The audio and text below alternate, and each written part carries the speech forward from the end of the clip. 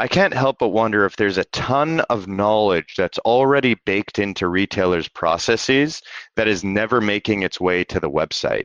And I try to remind them that there is a lot of value in that and encourage them to connect the dots between the folks that are really masters of the product knowledge and the ones that are merchandising the website.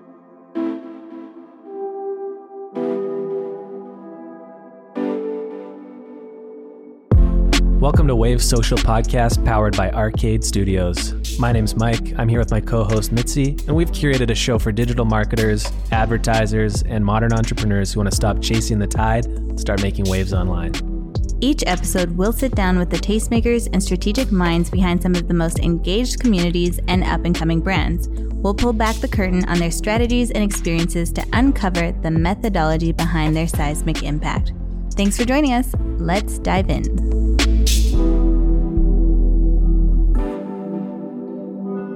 Before we get started, we just wanted to tell you about We Edit Podcasts. They're great friends of ours, but ultimately a tremendous resource for launching our podcast. And right out the gate for us, when we got this thing started, we wanted to make sure that our audio was top notch. Totally. That's kind of a pet peeve of mine when I listen to podcasts, that it's great content, but you can hardly hear it, or it's choppy, or the interviewer sounds nice and crisp, but the guest sounds like really muffled.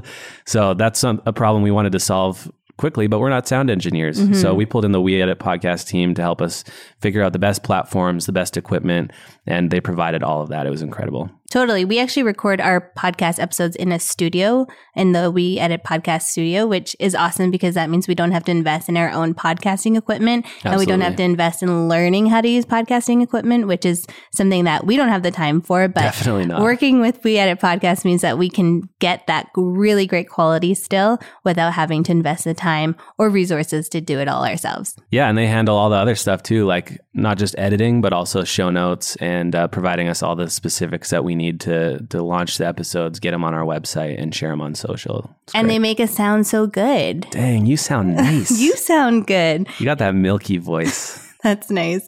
But for real, they actually cut out all the ums and ahs and all the extra spaces. So it makes the podcast just sound exactly what you want it to sound, which is nice, crisp, and clear. Yeah.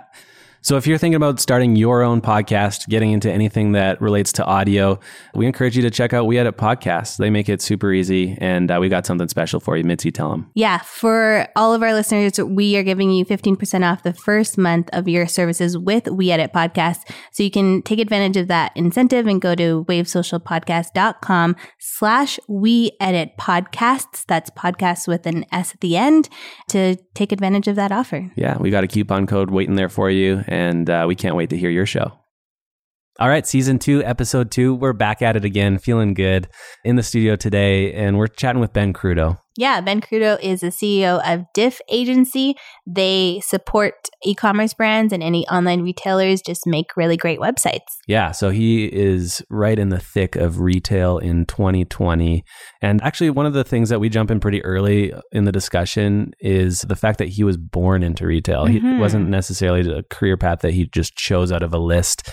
But his parents were in it. His dad was involved in denim specifically. And it's cool to me to see that he kind of followed their path, obviously in a more modern format. But it kind of got me thinking about our daughter, and I'm just curious, like, is she going to love what we do and want to follow in our footsteps? Or I doubt it. Or is she going to want to carve out her own path and do something completely different? Yeah, it's funny. Every time we take her to the office, we're like, oh, this could be yours. Yeah, welcome to your kingdom. It's just like a small, tiny office with like 4 people.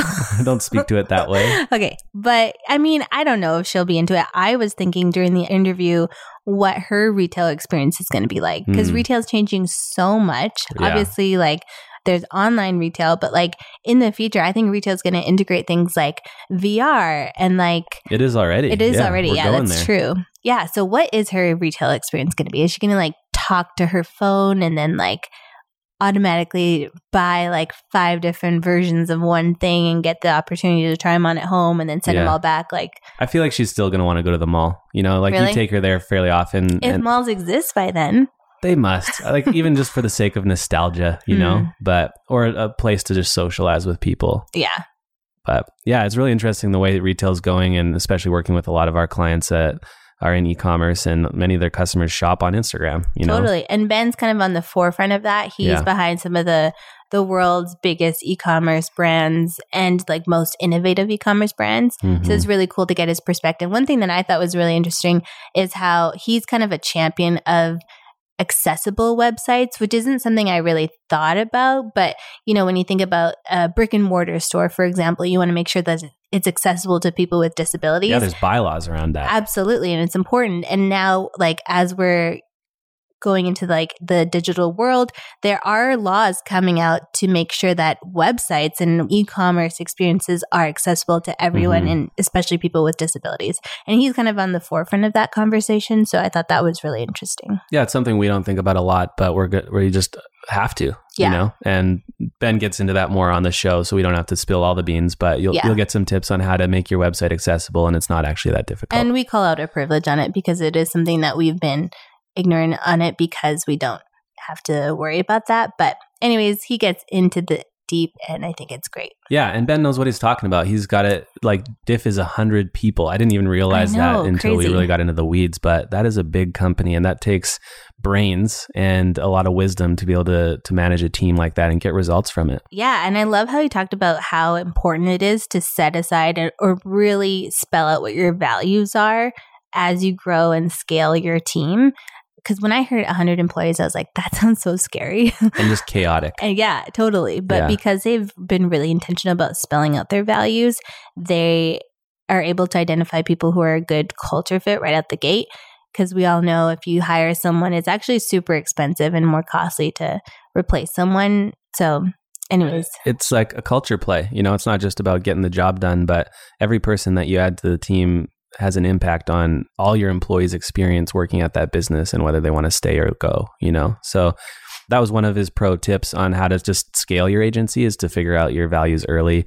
But he had a wealth of information around that topic. Yeah. And then the other thing that I thought was really interesting was how he gave up his smartphone to have like he calls it a dumb phone, but to have like one of those old school brick like flip phones. Yeah. And he did it because he felt like he was getting addicted to his technology, or his technology was controlling him rather than the other way around. So we kind of talked to him about that experience. Yeah, when he was talking about it, all I could think about was back in high school, texting all my friends during class with T9.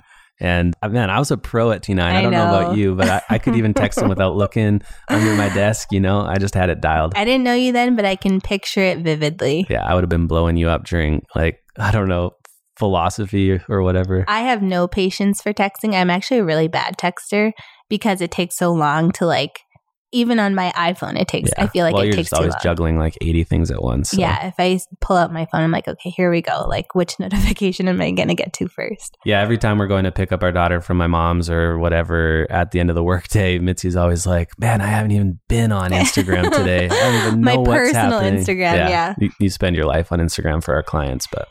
Yeah, he brought up some good points around technology, like boundaries, I think, and kind of got us starting to talk about that a little bit, even just with like family and friends, and like, you know, are we really present with the people that we care about when we need to be present with them? And obviously there's time to work and then there's time to not. So just, it's important, I think, to have those conversations and to really like have some self-awareness around that too. And yeah, it was thought-provoking, I think, and in the direction of some thoughts we've already been having for our own life, because we're very busy as business owners and parents. And one thing we've been trying to do, technology aside, but just we call it taking back our Saturdays, and not just allowing ourselves to fall into needing to do more work on the weekend, but actually spend some time as a family and unplug a little bit. And put your phone aside and just be with the people. Buy a plant or something, you know. You love buying plants on a Saturday. Yeah, anything to avoid cleaning the house.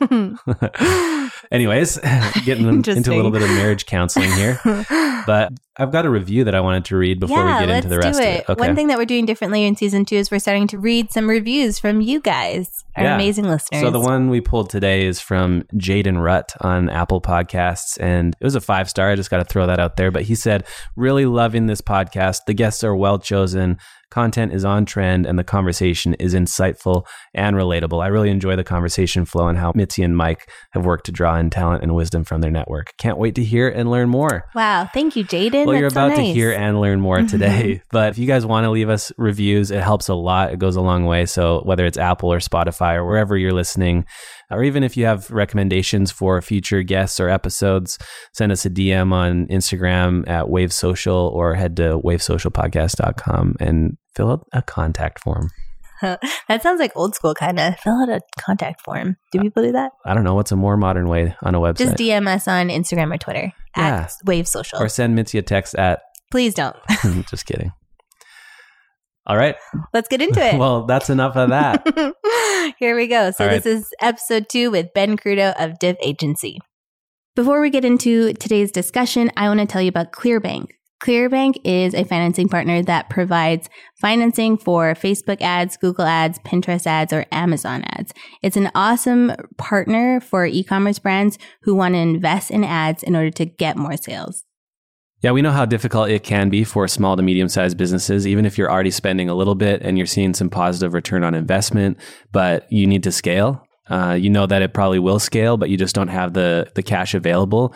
This is the solution for that. All you have to do is plug it in, give them access to the back end of your e-commerce store, and they have an algorithm that processes and determines what kind of cash can be available to you, and you can have access to it within hours. Totally. I love that because it means that you don't have to max out a credit card. You don't have to apply for financing. You don't have to give up equity through investments. And I love that too because it takes away the gender bias that might exist when you're asking for more funds. For sure. And that's really important for, women-led businesses or anyone else who's asking people to invest in your brand. So it's an awesome resource and you don't have to give up any equity. And it's great. Yeah, it's huge from a business perspective as well. There's other options out there to get a hold of financing, but often you have to give away part of your business or you have to pay an intense interest rate that's fixed.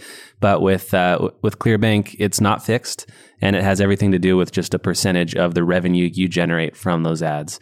So it's safe, it's secure. You're not going to lose your house over it, but you have an opportunity to make a lot of money and grow your brand. Yeah. So if you're interested in learning more or just exploring to see if you'd be a good fit, we'd love for you to check out wavesocialpodcast.com/clearbank. That's clear, CLEAR, bank with a C at the end, BANC.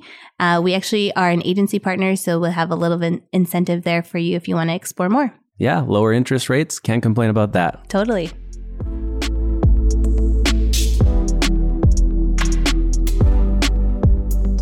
So Ben, thanks so much for being on the podcast today. We're so excited for our interview. Thanks for having me. It's an honor. Awesome. It's going to be a fun one. Yeah. So I wanted to start at the beginning. We're going to get into the e-commerce side of things shortly, but I want to start from where your retail relationship began. And I hear it started at an early age. So can you tell us a little bit about that? Yeah, right on. I was born into the retail business, so to speak. So not even a choice, I suppose, that I landed up here the way I am. My dad actually started a retail organization in Canada, Eastern Canada, Montreal here, called Jeans Experts. And he expanded that to be a national brand at some points, but primarily focused in the eastern provinces. And so I really grew up working in warehouses in the summer and kind of constantly being exposed to the retail biz through, regular nightly conversations at the dinner table and watching my father and my mom, sort of growing and participating in that business. That's awesome. So did your parents, were they kind of the ones that started in retail, or was this something that was passed down to them as well? Yeah, that's interesting. I think it did sort of get passed down a little bit too, at least on my dad's side. My grandmother, my dad's mom, had a store where she sold dresses in Montreal called Coquette. And she, I guess, gave the bug to my dad and ended up helping him secure his first loan to open up his first store. So, yeah, it seems to be running through the family a bit. That's awesome. So a long list of entrepreneurs and retail, like people who own retail stores as well. Like, because you're an entrepreneur as well. Yes, I turned out to be one. So can you tell us a little bit, how did that experience in brick and mortar and seeing your parents run a retail store, how did it impact your approach to digital retail? Because now you work kind of or specialize in the e-commerce world. Like, how do you think that influenced that? Yeah, so growing up, I always thought that I was going to be a retailer. I thought I was going to take over my dad's business, and selling jeans and t-shirts was probably how I'd make my living.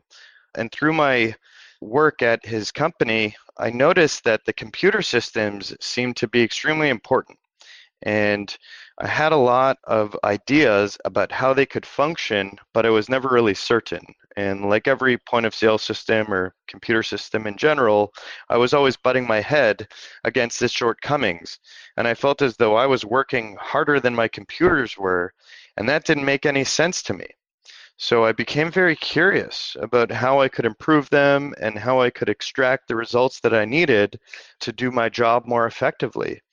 And through that curiosity, I hired a programmer to work with me and create a whole bunch of reports to give me more advanced analytics to guide my decision making. And one day, the guy who I hired turned around to me and said, I think we have something here that I can sell to other people too with your same POS system. And I was like, all right, I don't know, go see what you can do. And he turned around 2 weeks later and came back and said he sold it.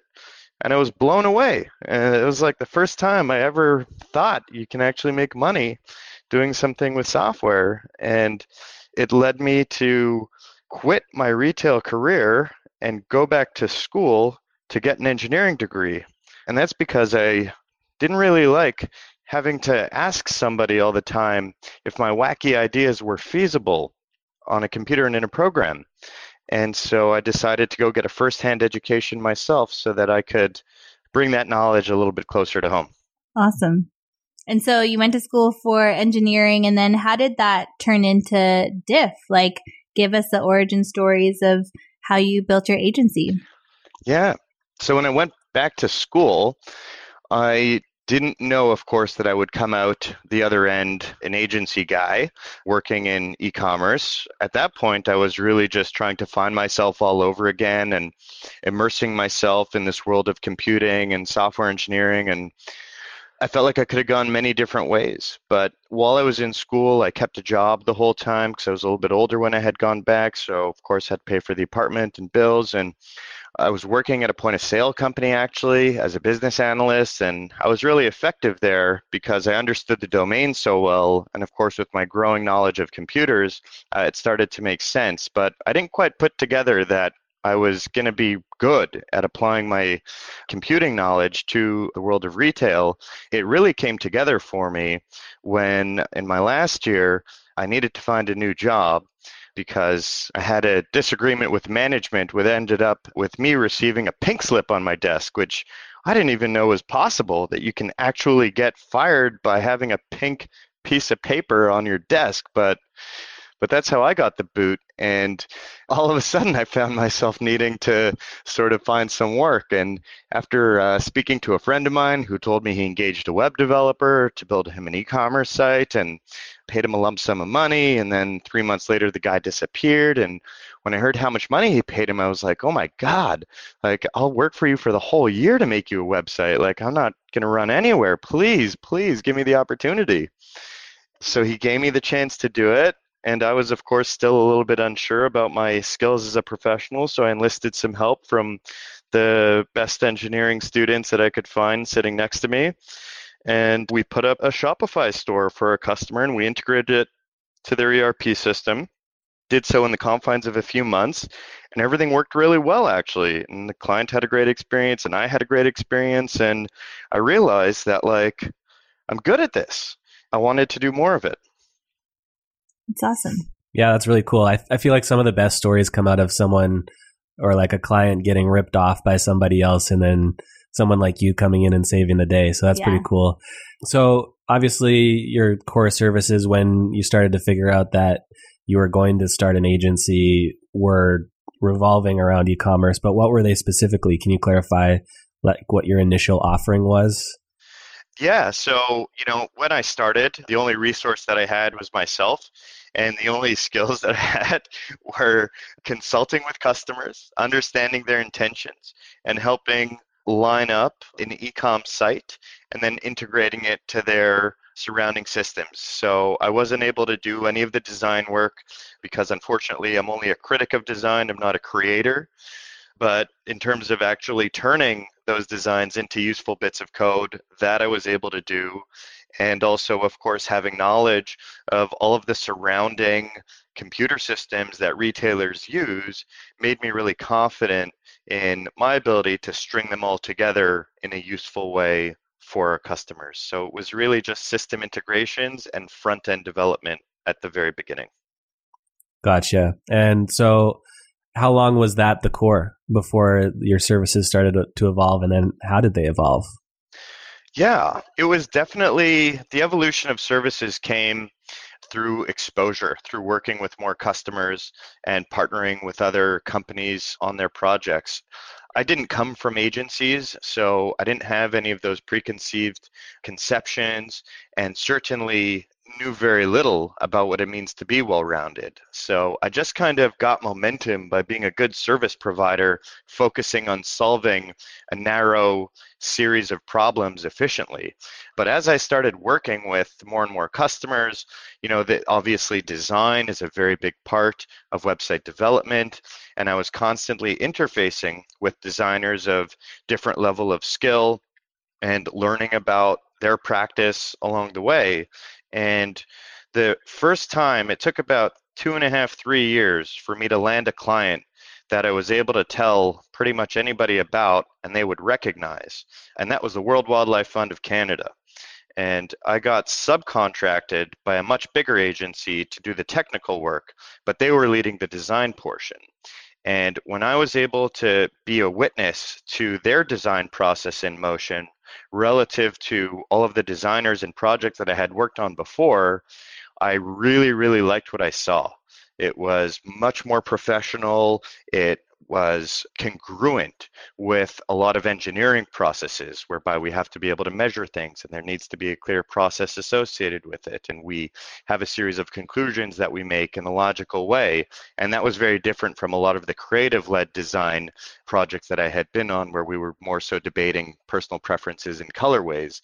So I only really became attracted to even wanting to offer design after I saw how it could be done in more of a user experience centric kind of way. And the fellow who was working the account, Matt Humphreys, on the other side of the line at T4G, ended up moonlighting for me and ultimately becoming the chief experience officer here at Diff. So through a lot of trial and tribulation with working with other folks, getting exposure, getting my education up on what it is these people do, and eventually finding the right person to work with me allowed me to add that service to the agency. And then a similar story happened when we started our growth department, which focuses on conversion rate optimization, which is really, really important for e-commerce sites, of course. And the whole analytics bit, I was working with a client that was a little bit more finicky in terms of their way that they chose professionals to work with. And this guy stood the test and was doing great work for them. And I, of course, got to be on the line with him at some moment. And I messaged him on the side after our meeting was over. I'm like, any chance you want to do some work with me too? And he's like, sure. And that's how another great relationship started and another department started here. So today we have design, development services, user experience, of course, is bundled into design, and growth services, which focus on on-site optimization like conversion rate optimization, but also with search engine optimization as well, so that we can make sure our customers get noticed by the search engines. Man, I feel like there's so much that we can I know. pick There's out so many from... different tangents I want to go on. I know. One thing that really stuck out to me, though, Ben, was just that you talked about how you weren't from an agency background, and so you didn't have these like preconceived ideas of how things should work. Have you found that to still kind of compound in its positive impact, just the fact that you didn't come from an agency in the way that you approach client work today? Or do you feel like you've now kind of aligned more with how typically agencies work? Yeah, it's loaded. And I think I struggle with that all the time, wondering, what way is better, what would have been less painful. I really appreciate actually not being constrained and having more of an ability to ask, what may be seemingly dumb or inappropriate questions inside an organization that has a lot of structure. And that's because I think that the structure of a company needs to be reevaluated as it grows. And that's been one of the biggest lessons for me, is going from being like a single man, like a one-man band, to now the CEO of a company that has over 100 people at it, and reflecting on how my role has changed. But I definitely find myself, now looking for more folks with experience, for books that can help increase my level of understanding on more traditional ways of doing business, if for nothing else than to reassure myself that the set of concerns that these people have, that I've at least thought about them. Totally. Yeah. So you mentioned that you have over 100 employees now, which is amazing, especially in agency worlds where most agencies are laying people off left, right, and center. Did you ever envision that you'd have an agency of that size? No, I haven't. This is all a dream for me. I didn't intend to start this. I just kind of got pulled into it by my own ambition and by my own ability to see opportunities and a willingness to respond to them. So I feel like I'm somewhat of an accidental entrepreneur. It's definitely some character traits that probably pushed me in this direction. But I didn't go back to school saying to myself, I'm going to go back, start a company, and hire all my friends. I did actually have that thought one day when I was doing my prerequisites, but I was like, that reality is so far from where I'm at now. It's a silly thought to even have. And so I never really went back to it. But I chuckle back now when I think about that moment. And I'm like, there was a little bit more foresight in that than I even understood. That's funny. So we do have quite a few agency people listening. Can you give any advice on hiring or building out teams? Because, obviously there's so many challenges when you're working with teams of that size. Anything that you've learned that you want to pass along to anyone else who might be in a similar position or wants to be, in an agency or grow or build an agency of that size? Yeah, I mean, there's a lot, but, one thing I've realized now more and more is that this is really a people-based business.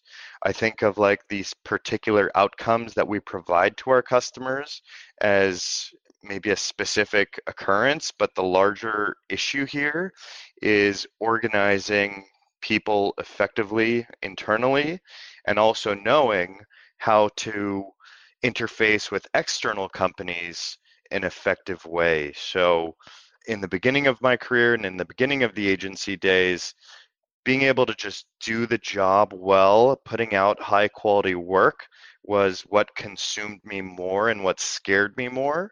I feel like once you start to develop the expertise that's necessary, though, to provide the services, you shift your focus to what the bigger picture is. And the bigger picture is that I need to create a workforce here that's extremely happy and that is able to day in, day out, solve hard problems for my customers. And I also need to make sure, of course, that customers are building up their trust and their faith in us, and that we are filling the gaps that they need filled. And you'll start out by being narrowly focused on the technical bits, but as you graduate your understanding of yourself, of your company, of your capabilities, and of your customers, I think you start to get better at teasing out where the true opportunities are for you to be an effective partner for them.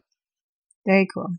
I've also read that you work with a values coach and you encourage your team to do the same. Can you tell us a little bit about that process? I personally have never worked with a values coach. I've been interested in that.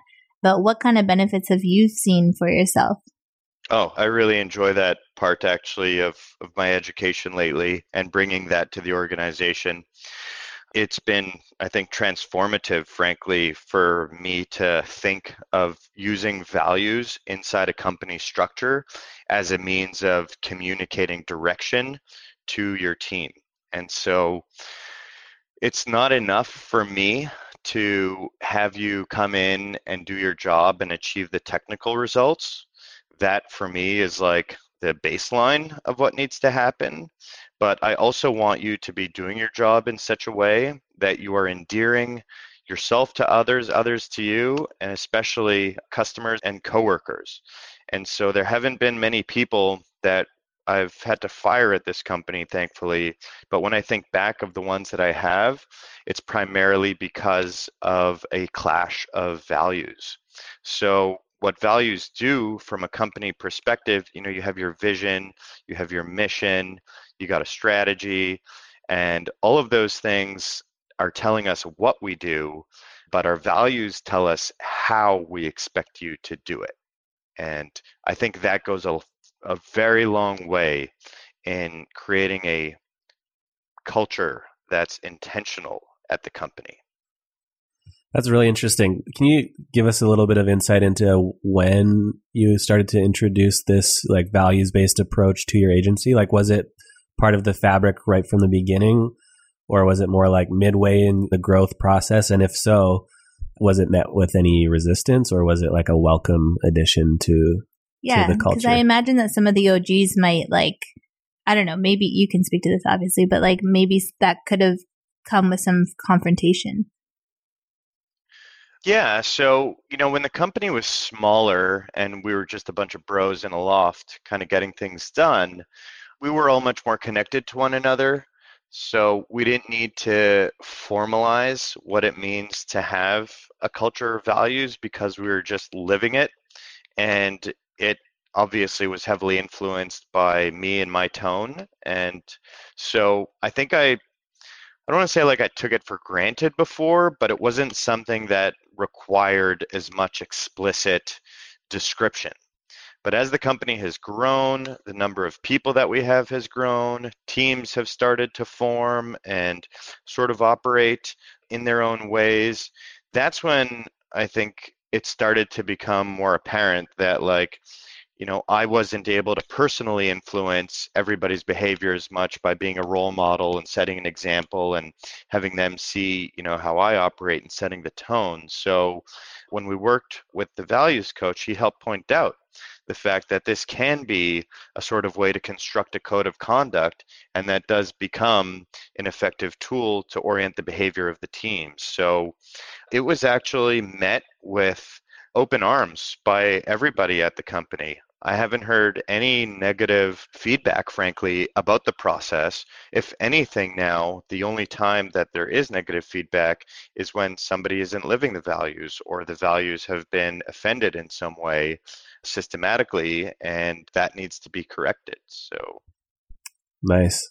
Yeah, that's really intriguing. And I feel like for a lot of agencies, even our size, that's something that isn't really... We're more at that phase where we have a touch point with everybody, totally. So we can kind of govern the culture, or just like positively impact it. But for an agency like ours, or at a similar level to ours, where maybe we're growing in the direction of needing to implement some sort of value system like this, where would you suggest we start? How do we get into that? Yeah. And so, I think even at a smaller size, by the way, it's still a really good idea to get a consensus on them and put them up on the wall and use them as a way that we reinforce positive behavior. So if you have stated values, you're sitting in a meeting with somebody, let's say one of your values is respect, and somebody acts in it, disrespectfully toward you, you can then ask them how their behavior is congruent with the company's value system. And so it can be a really useful tool to depersonalize a potential conflict and allow you to just, defer the wielding of the stick to a company and organizational attitude as opposed to an interpersonal issue. So I think for that reason, it's always effective. And how do you start? Well, we got help. We got a coach to come in and, go through the process, but we brought everybody together, or as many people as we reasonably could, to come up with ideas about what our values could be. And we went into some lengthy debates in them, reflected on it, and as a team, we then sort of circulated what the favorite responses were to pretty much everybody and got a consensus. And once we had that, then we knew that these were going to be things that everybody was willing to adhere to because they participated in the process. So it's also really important to do that, to make sure that these things don't become virtues that are passed down to people, which they have to live up to. But by including them in the process, they feel that they have a stronger connection to them and more ownership of them. Yeah, I think that's so insightful. I love the idea of like the team being involved in creating those rather than just giving them to them. Yeah, I think that's a key point, because when you first talked about it, I'm like, how would my team respond to that? But I think, yeah, getting their buy-in and letting them be involved in the process, I think is great. That's awesome. Cool. Well, switching gears a little bit here, I want to go back to the websites. I mean, most of our listeners, our podcast is about making waves online. So all of our listeners have some sort of home or website where they're building either traffic towards or they're trying to get attention around. So one thing I do want to ask you about is you're pretty passionate about building accessible websites, and especially for people with disabilities. So can you share a little bit more about that? That is actually a new concept for me. I didn't know about that and didn't think about that until I read your article about that. And I guess I have to check my privilege around that too. But yeah, I just want to know from your end, like how did you build that passion, and what does an accessible website even look like? Yeah, so there's a set of standards which are mostly design related that just help make sure that when you present something on screen to an audience that, as many of them as possible are able to appreciate it. So it's not particularly hard, actually, to make a website accessible. It does require some consideration, though, in the design process and also a little bit in the development process. Something simple that you might consider that bleeds into the development side is having alt tags on your images so that somebody who's visually impaired can have the screen reader describe the photo that's on screen through the alt tag instead of them seeing it. Otherwise, like more of a design type of example would be having appropriate levels of contrast, perhaps, between text and a background so that pops off a little bit more easily and they can see. So it's come about, I think, obviously the beauty of the internet is that there is this sort of concept baked into it of universal access to it. And it is this wonderful tool that hopefully as many people as possible can get to touch and play with. And, certainly not marginalizing or not considering any part of the population ought to be our goals as people who produce things that can technically be universally accessed. But if that's not motivation enough for you, the governments have stepped in and started to demand that things be made accessible as well. And so increasingly over the last few years in the United States especially, a lot of lawsuits have popped up around companies that haven't made the right steps to make their sites accessible, and that's having some very real implications on their bottom line in cases where they have to pay fines and double down on fixing their work. So I'm really glad to see that, the governments have stepped in to force companies to make their stuff accessible. And, there is an extra good virtue in there, of course, in providing that service. It's super interesting. I feel like anyone that knows about the benefit of accessibility or even the fact that their design choices can affect it would want to. I'm assuming they would. For anyone who's listening that they're like, yes, absolutely, I want to consider this in the way I'm building websites or doing like front-end design or anything like that, where can they find those standards? Is it as simple as just Googling it, or is there like a resource that you fall back on regularly? Yeah, so it depends where you are. There's different set of standards that you can follow. In Canada, we have AODA, which is mandated by the Ontario government. Otherwise, there's ADA compliance in the US. A simple Google search, frankly, will bring up a ton of sites that have these things, and the government's actually produced a site as well that share those standards. So I think it's like ada.gov even is a good place to start for the US standards, and I think there's a similar URL for the AODA in Ontario. Yeah, I think it's aoda.ca. Nice. Perfect. Okay. And I'm curious if it makes a difference in actual SEO. Like, does it impact website traffic or engagement when you're actually checking off all the boxes on these standards? Or is it more so just a like doing in good conscience kind of thing? Yeah, so that's a tricky one to answer because search engines don't disclose exactly what criteria they use to rate sites and rank them against keywords. You can get some advice, of course, from them, but the general theme that I've observed over the last, decade, watching Google a little bit more closely, is that they tend to reward sites with best practices baked into them. And this is definitely considered a best practice. And I would not be surprised at all if, today or tomorrow, Google did start giving a preference to websites that do present with ADA compliance. So even if they don't officially state it, I have no doubt that there will be a reward for you to go out of your way and take this extra little step to become compliant. Cool. Wow, that's good to know. And then for people, this is more a little granular, but for people that are like trying to add alt tags, for example, to their images on their website, how descriptive does an alt tag necessarily need to be? Well, that's up to you. I mean, I would say look at a picture, close your eyes, and describe it. If the description is too short and you're not building up the right picture in your mind, then you probably haven't written enough about it to share that with the user. So I think, some pictures that we put online are more useful than others, and you have to think about what the relative importance is of that image to the overall site experience you're trying to deliver. That's a solid answer. Yeah, that's great. Pretty straightforward, but don't know until you know. So you work with a lot of direct-to-consumer retail brands that lead with their story. And we saw you actually said in a recent article in Forbes that it's no longer good enough for retailers, whether online or off, to put their products on display and just hope for the best. Can you expand on that a little bit for us? Unpack that thought? Yeah, I'm pretty, you're hitting a nerve there. Let it go. Yeah. Well, this to me stems, back to the question of what does it mean to be a retailer and how am I providing value in this chain?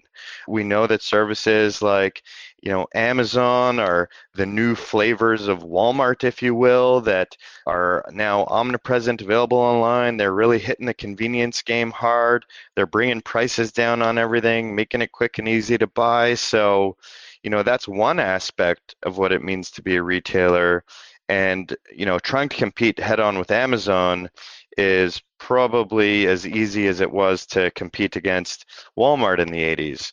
So, for 99.9% of other retailers out there, how do you distinguish yourself? How do you win that business? And, my dad had a saying when he started his retail career back in '76, build and they will come was the motto. And so I think that spoke to the importance of just being in a local market. And by virtue of being there, you are going to win some business.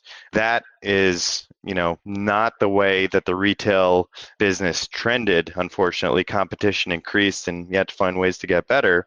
And I think that the same is true online. Now there's a billion websites.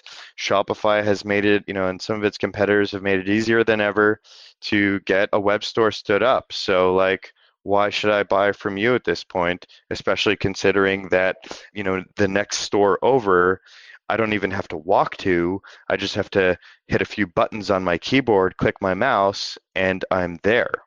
So I feel that retailers these days need to think a little bit harder about what it is that they're bringing to the market and the customer experience and have a little extra strategy baked into their offering apart from just having available inventory. Right. Mm-hmm. Okay. So in what ways can they do better?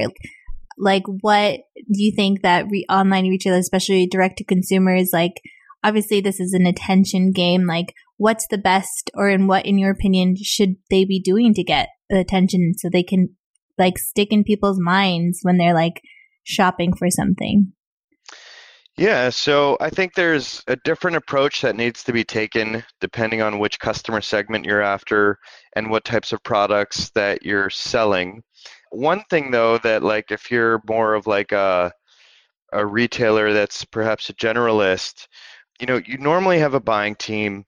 There's a whole universe of products out there that exist that probably fill a certain need that are replaceable. And you've taken the time to curate that selection of products available globally and distill it into an offering of, I don't know, maybe 5 different types of kettles that you're going to sell.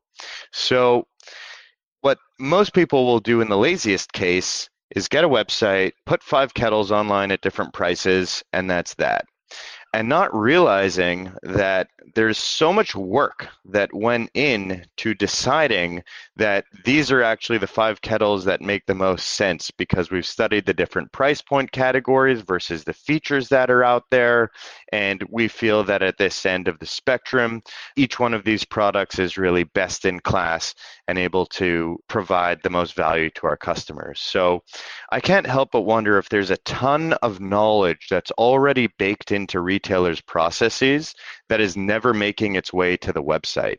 And I try to remind them that there is a lot of value in that and encourage them to connect the dots between the folks that are really masters of the product knowledge and the ones that are merchandising the website. And I think that's a fairly universally applicable bit of advice that any retailer could probably relate to some extent. Wow.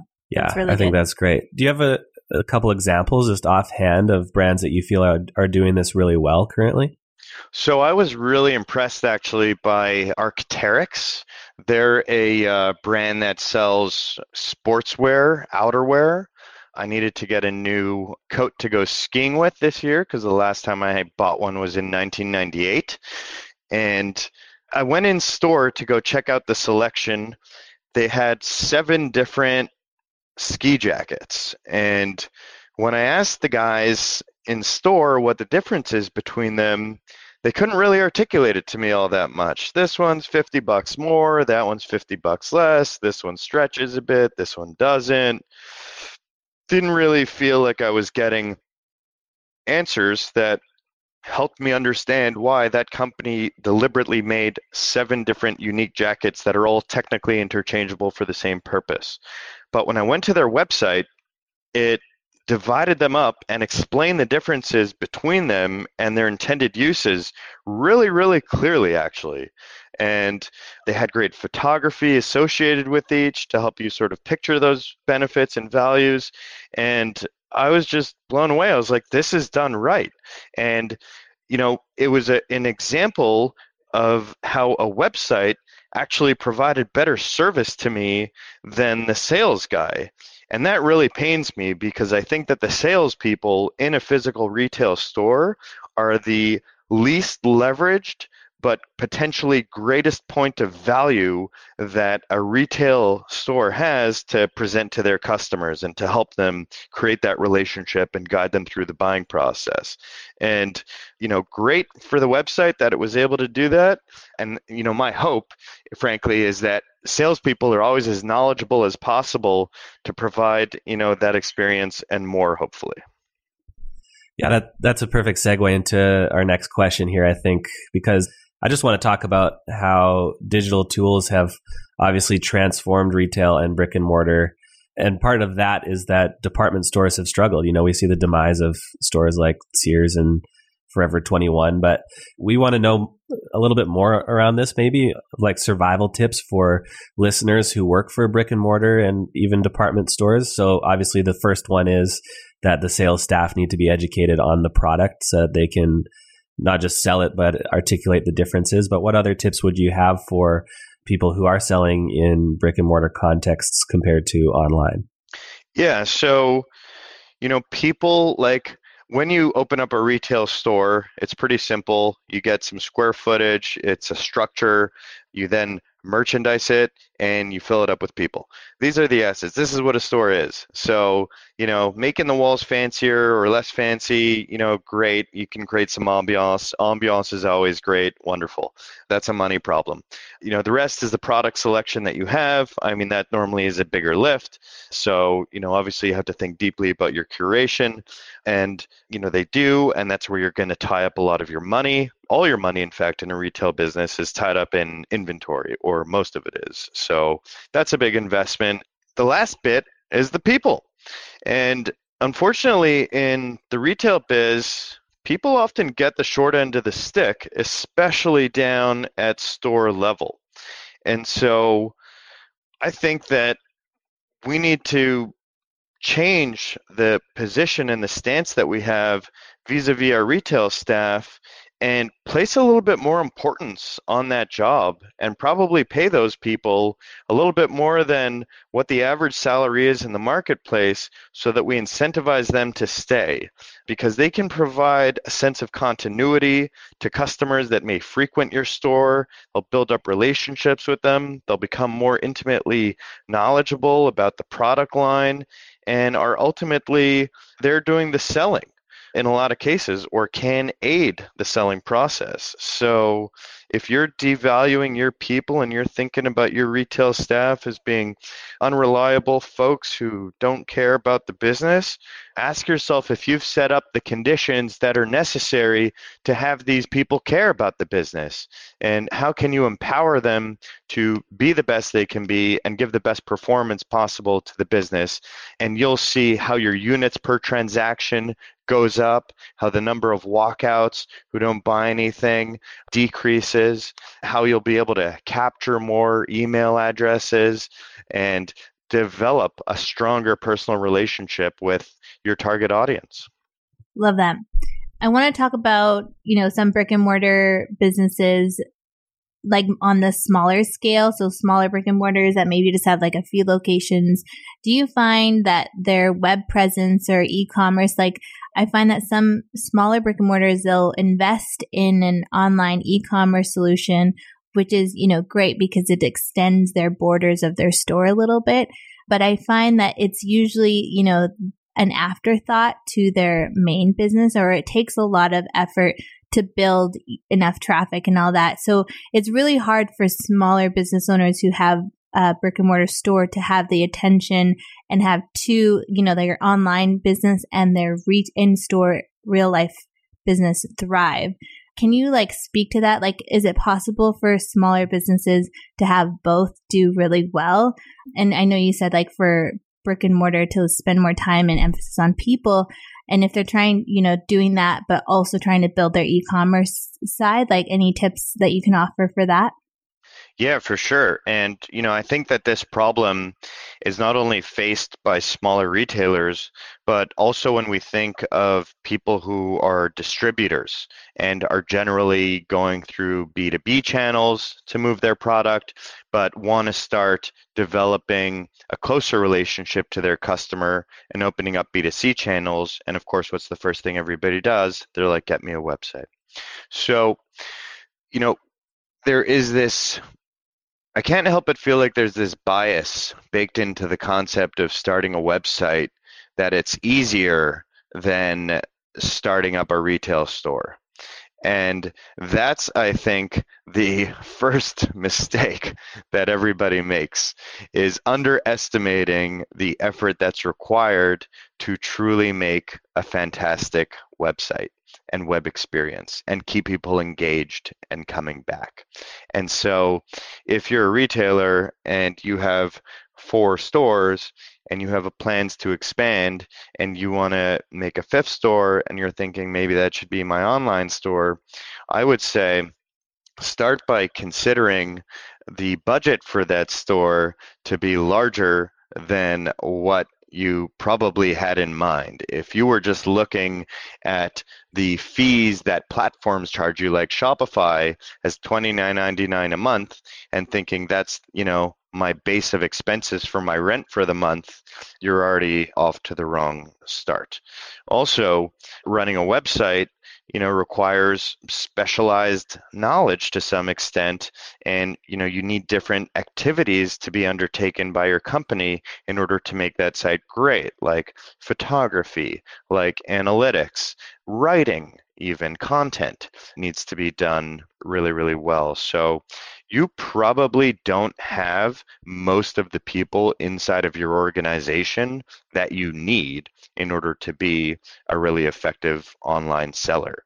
And so you have to think seriously about the changes that are necessary to your org and your structure to be able to go at the web business with some vigor.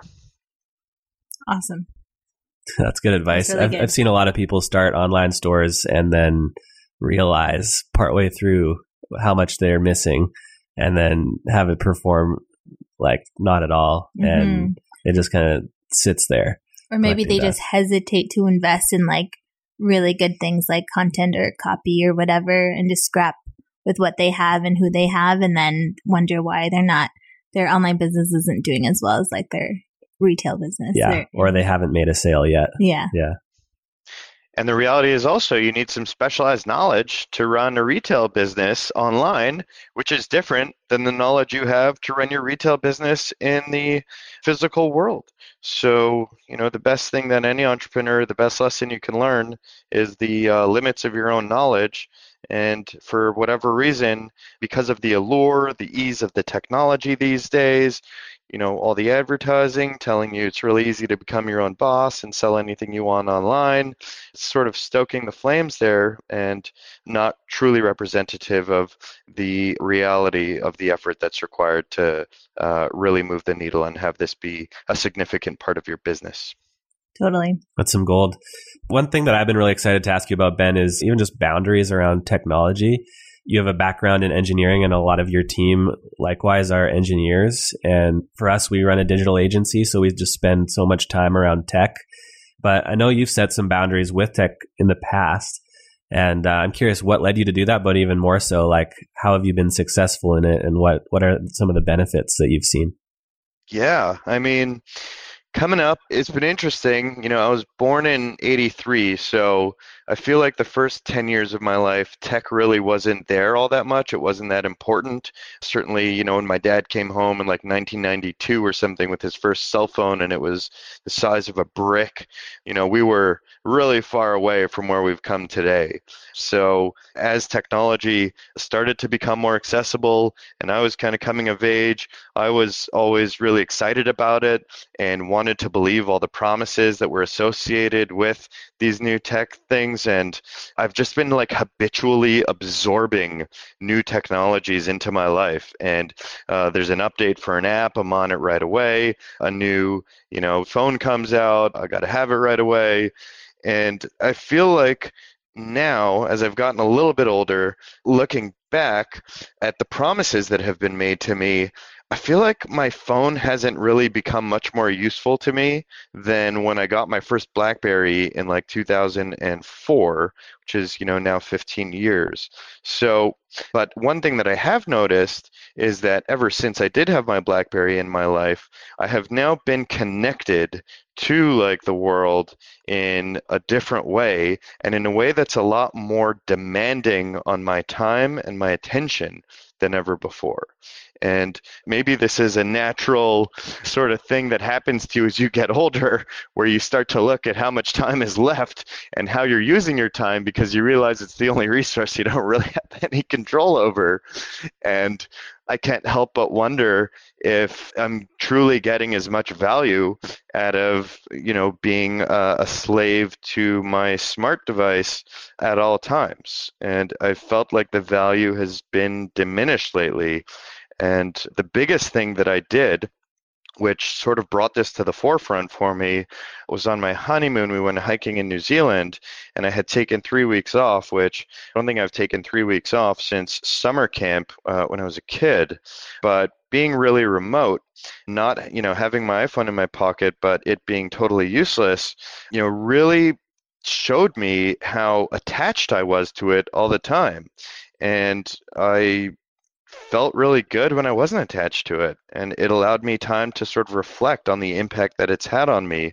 And so when I came back from New Zealand, I bought a dumb phone and have been using it pretty consistently since as an alternative to the smartphone. And what that's done to me is it's forced me now to be more intentional with my time whenever I'm in front of my computer, because I know that I have to get my emails out before I get up from my chair and go wherever it is I'm off to.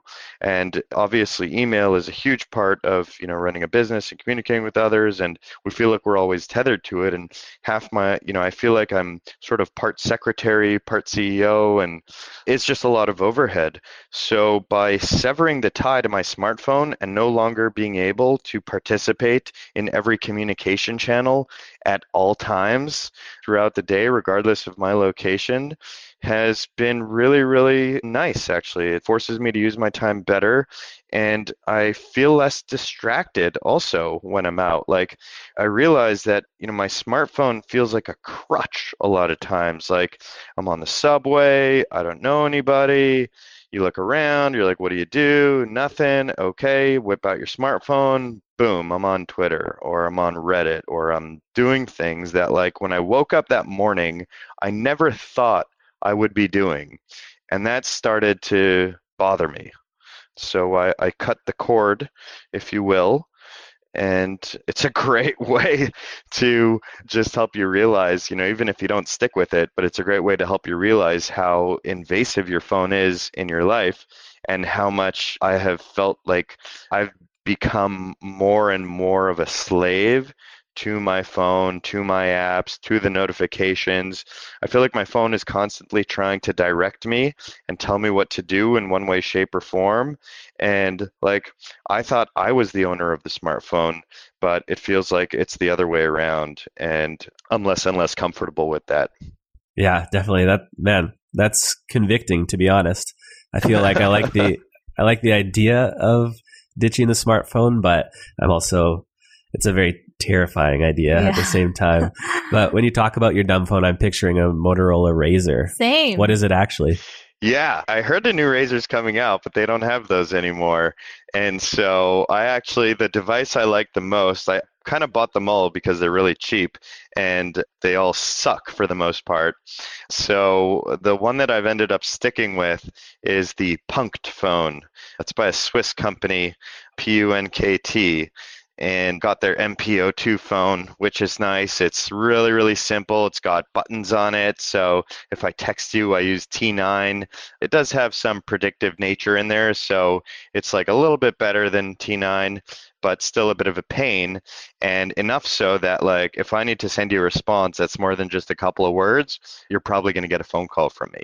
And that's what the phone was really designed to do. It is to prompt you to seek out that connection more, that high fidelity phone call connection, as opposed to trying to run our lives over text, which is deeply impersonal and really doesn't convey half as much meaning as you get from just hearing somebody's voice. Yeah, I feel like every millennial just shuddered when you said phone call. Yeah. And I feel like you can actually be pretty fast with T9. Like in class in high school, I was a fiend on that. That's almost a reason in and of itself for me to go back to a flip phone. Wow. Cool. Okay, Ben, we just have two final questions here. This is one of the questions that we ask all of our guests on the podcast. And you kind of mentioned one brand already, but any brands or individuals that you think are making waves online right now, and it could be in the retail space or otherwise. Yeah, I mean, I am blown away by the guys over at Kith. They're the lifestyle brand out of New York. I can't believe what tremendous retailers they are, both online and in store. It's such a great example, I think, of a company that's come to the market with a lot of creativity and really invests a lot in all of their sales channels to focus on the customer experience. And as a result, I am just blown away by their results and the attention that they've commanded in the market. And I think that's going to be a really big company pretty soon. Yeah, that's one of my favorites too, to be honest. Mm-hmm. I love following Ronnie and everything that they're doing there for sure. It's a good one.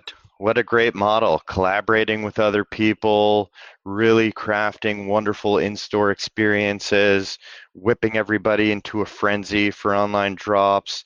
And that's a great example of how a company spends $0 on marketing and is more known than folks that spend most of their budgets on it. So it's an example to me of somebody that has gone another way and, the market's responding. They love them.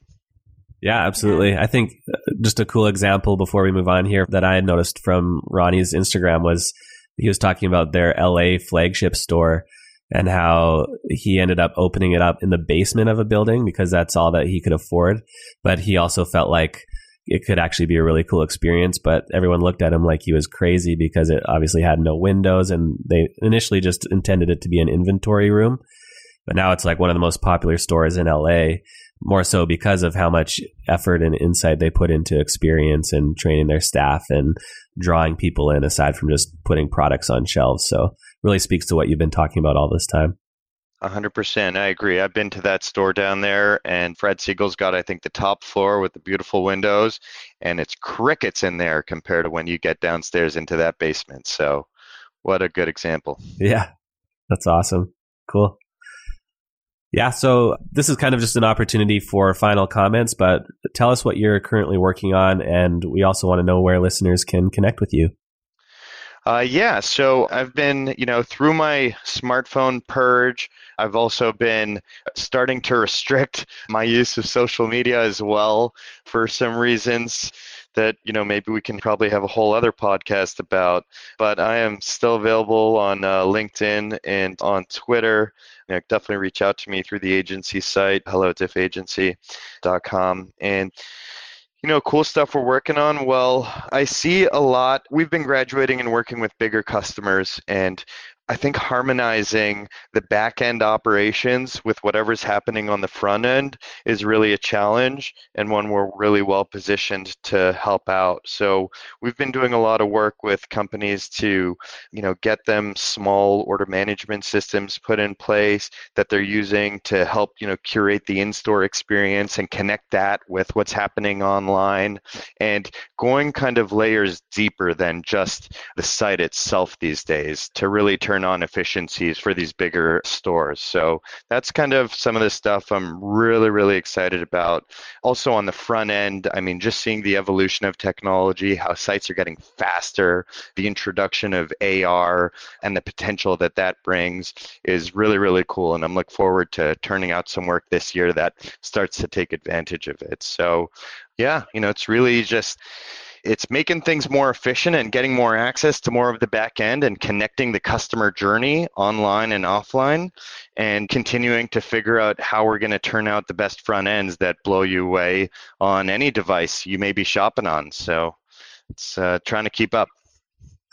Yeah, that's what it feels like constantly, is just trying to keep up these days. Definitely. But that's exciting. Man, thanks so much for your insight. I feel like there could have been a number of additional pathways we could have taken with this. And maybe even for that reason, we'll just have to have you back again. But we really appreciate what you brought to the table here. I think our listeners are going to love it. And yeah, just thanks for your time. Hey, thanks to you guys, Mitzi and Mike. It was great to connect, and, wish you guys the best of luck with the agency and the podcast. I think it's going to be a great contribution, and I look forward to being a listener also. So thanks for having me. Awesome. Amazing. Thanks so much. It's our pleasure. This episode of Wave Social Podcast is powered by Arcade Studios. Show notes for this episode and other episodes can be found at wavesocialpodcast.com. You can also subscribe to the show on Apple Podcasts or wherever you listen. If you've got questions, comments, or suggestions for future shows, hit us up at Wave Social on Instagram. Thanks for joining us.